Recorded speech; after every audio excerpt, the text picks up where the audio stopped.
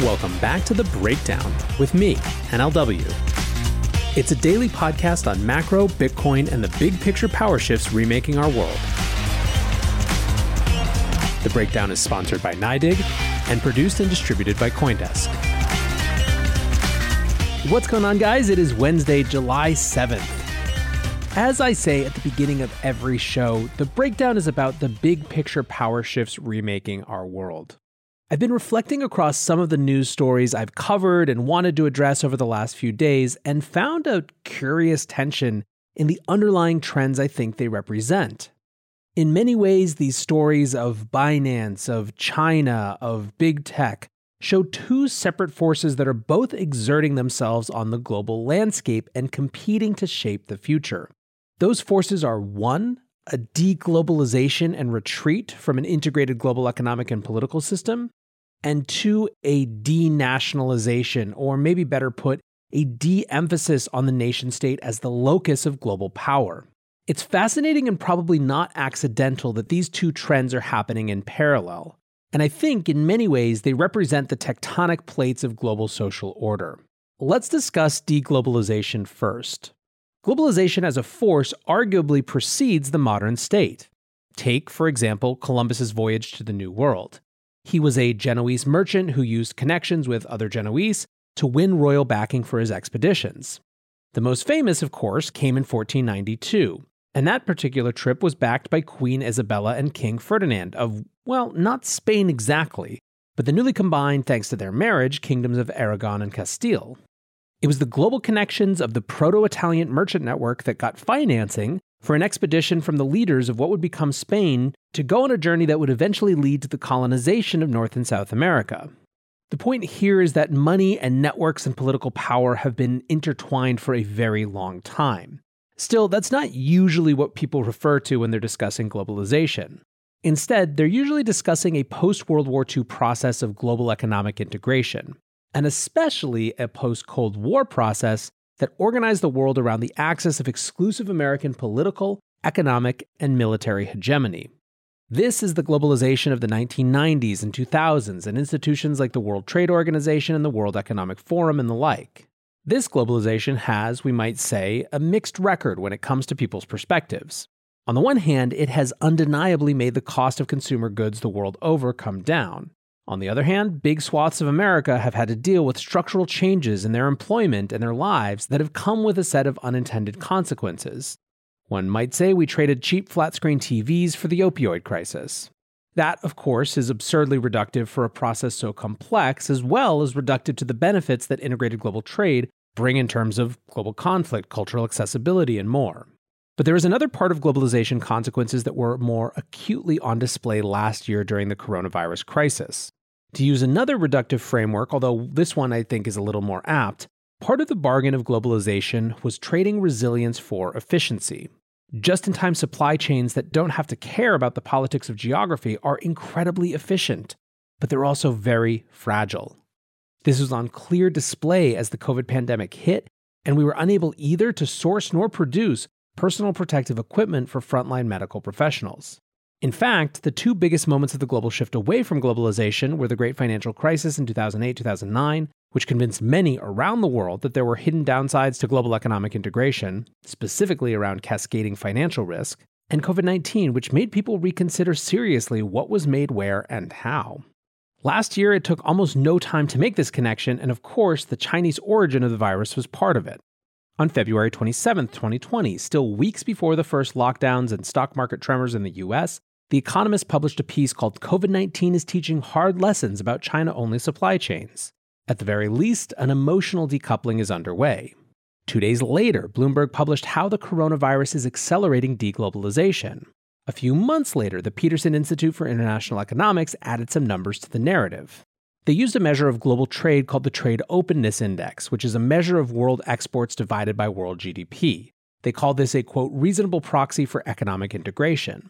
From 1945 to 1980, that grew from 10.1 to 39.5.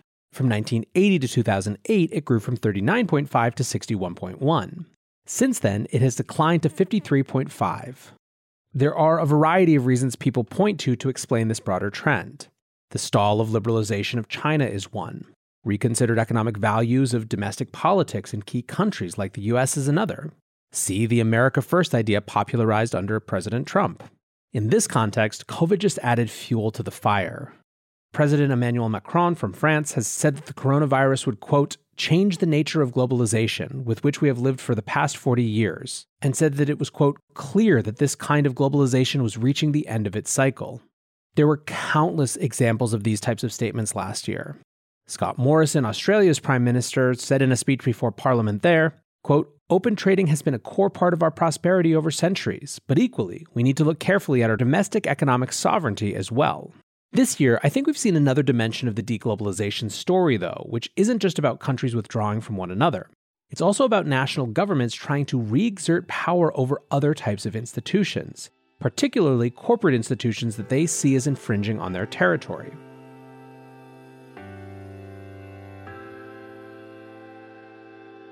The Breakdown is sponsored by NYDIG, the institutional-grade platform for Bitcoin. As longtime listeners know, NYDIG is a major force in the Bitcoin space, and they're now making it possible for thousands of banks who have trusted relationships with hundreds of millions of customers to offer Bitcoin. That mainstream access is critical for all of us, and you can learn more about it at nydig.com/NLW. That's nydig.com/NLW.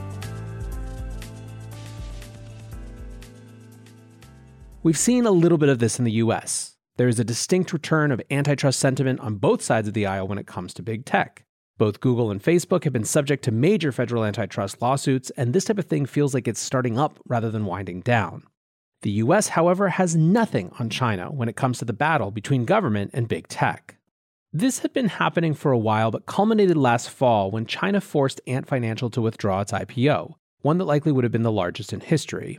Over the next few months, Ant was forced to completely restructure to be regulated in a way that kept them much more in sync with other state-owned banks and state-owned enterprises.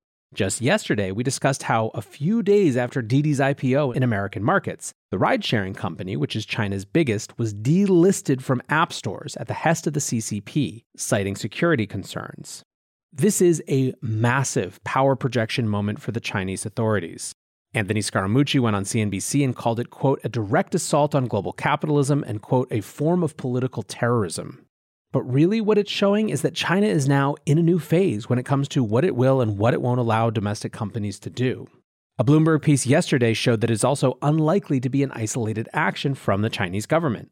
They published a piece called China Considers Closing Loophole Used by Tech Giants for US IPOs, and how it works legally is actually interesting.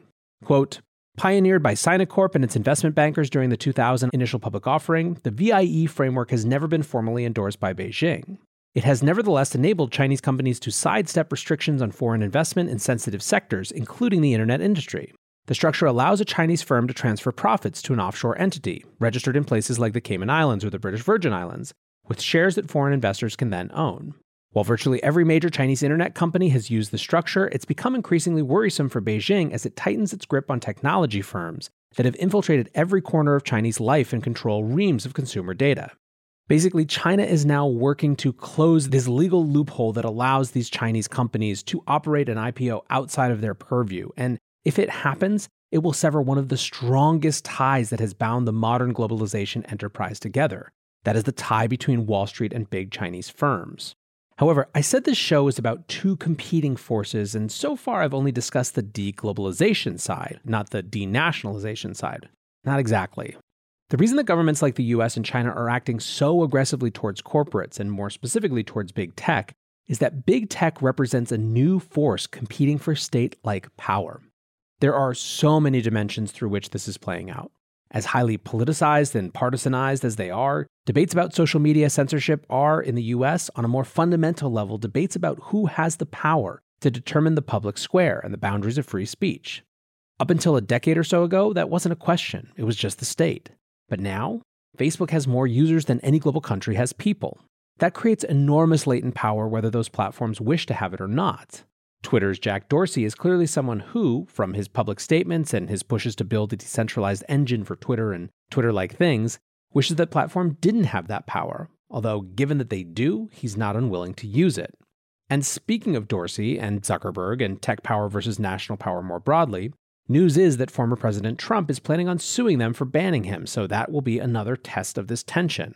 And yes, by now you're probably guessing where this goes next. What's another form of state power that was never really in question about whether it was only states who had that power, that is now having that paradigm upended? Creation of money, of course. In many ways, crypto is the most dramatic example of the new competition states have from non-state actors, and specifically non-state networks, around authorities that they used to take for granted. When you look at it this way, China's actions cracking down on Bitcoin don't seem all that strange. They seem like a state that has already shown that it will not countenance the introduction of big tech firms as a competing power in their jurisdictions. They seem like a state that views permissionless global peer-to-peer currencies as a threat to the state-operated surveillance money they're currently testing. Why then would a different state, the United States, for example, make a different choice? Don't cryptos threaten the US national government's authority just as much? Well, remember, states bring with them different types of values. In the US, there is value placed around innovation, and something that comes with that is at least some amount of comfort with change. The US also values market choice over central planning. Cutting off people from exerting free will to buy a new asset strikes many, even those with power, as fundamentally un-American. Finally, I think there is some recognition here that the question isn't really about cryptos, it's about the internet. The great disruptive force that is roiling state power and authority the world over is the internet itself, or more specifically, the global networks facilitated by the internet that allow people to exchange ideas, content, values, and yes, now value, globally, without intermediaries and without respect for national boundaries. In that light, there are likely to be two poles that national governments will land between going forward. On the one end of the spectrum will be those that see threats in every new startup, be it a corporation or a DAO, and will do whatever they can to clamp down and try to keep the next century looking like the last, with state-level governments as the sole rulers of the roost. On the other end will be governments who see the internet's transformative power as inevitable, and who spend their time instead trying to figure out what the world looks like later, after that transition has more fully sunk in, and what the governments and jurisdictions that are most successful at that time will have done. Will they have tried to cling and claw and scrape and scrap for every morsel of control? Or will that only lead them to having prevented their citizens from enjoying the benefits that the new technology brings?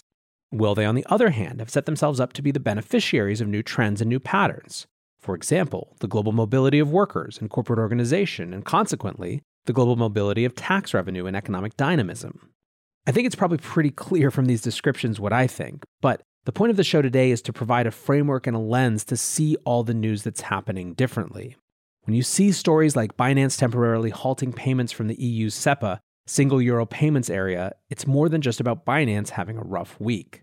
So hopefully this paradigm, this framework of de-globalization versus de-nationalization will be a useful tool as you read future news and listen to future shows. For now, I appreciate you hanging out and indulging this rather meta episode of The Breakdown. Until tomorrow, guys, be safe and take care of each other. Peace.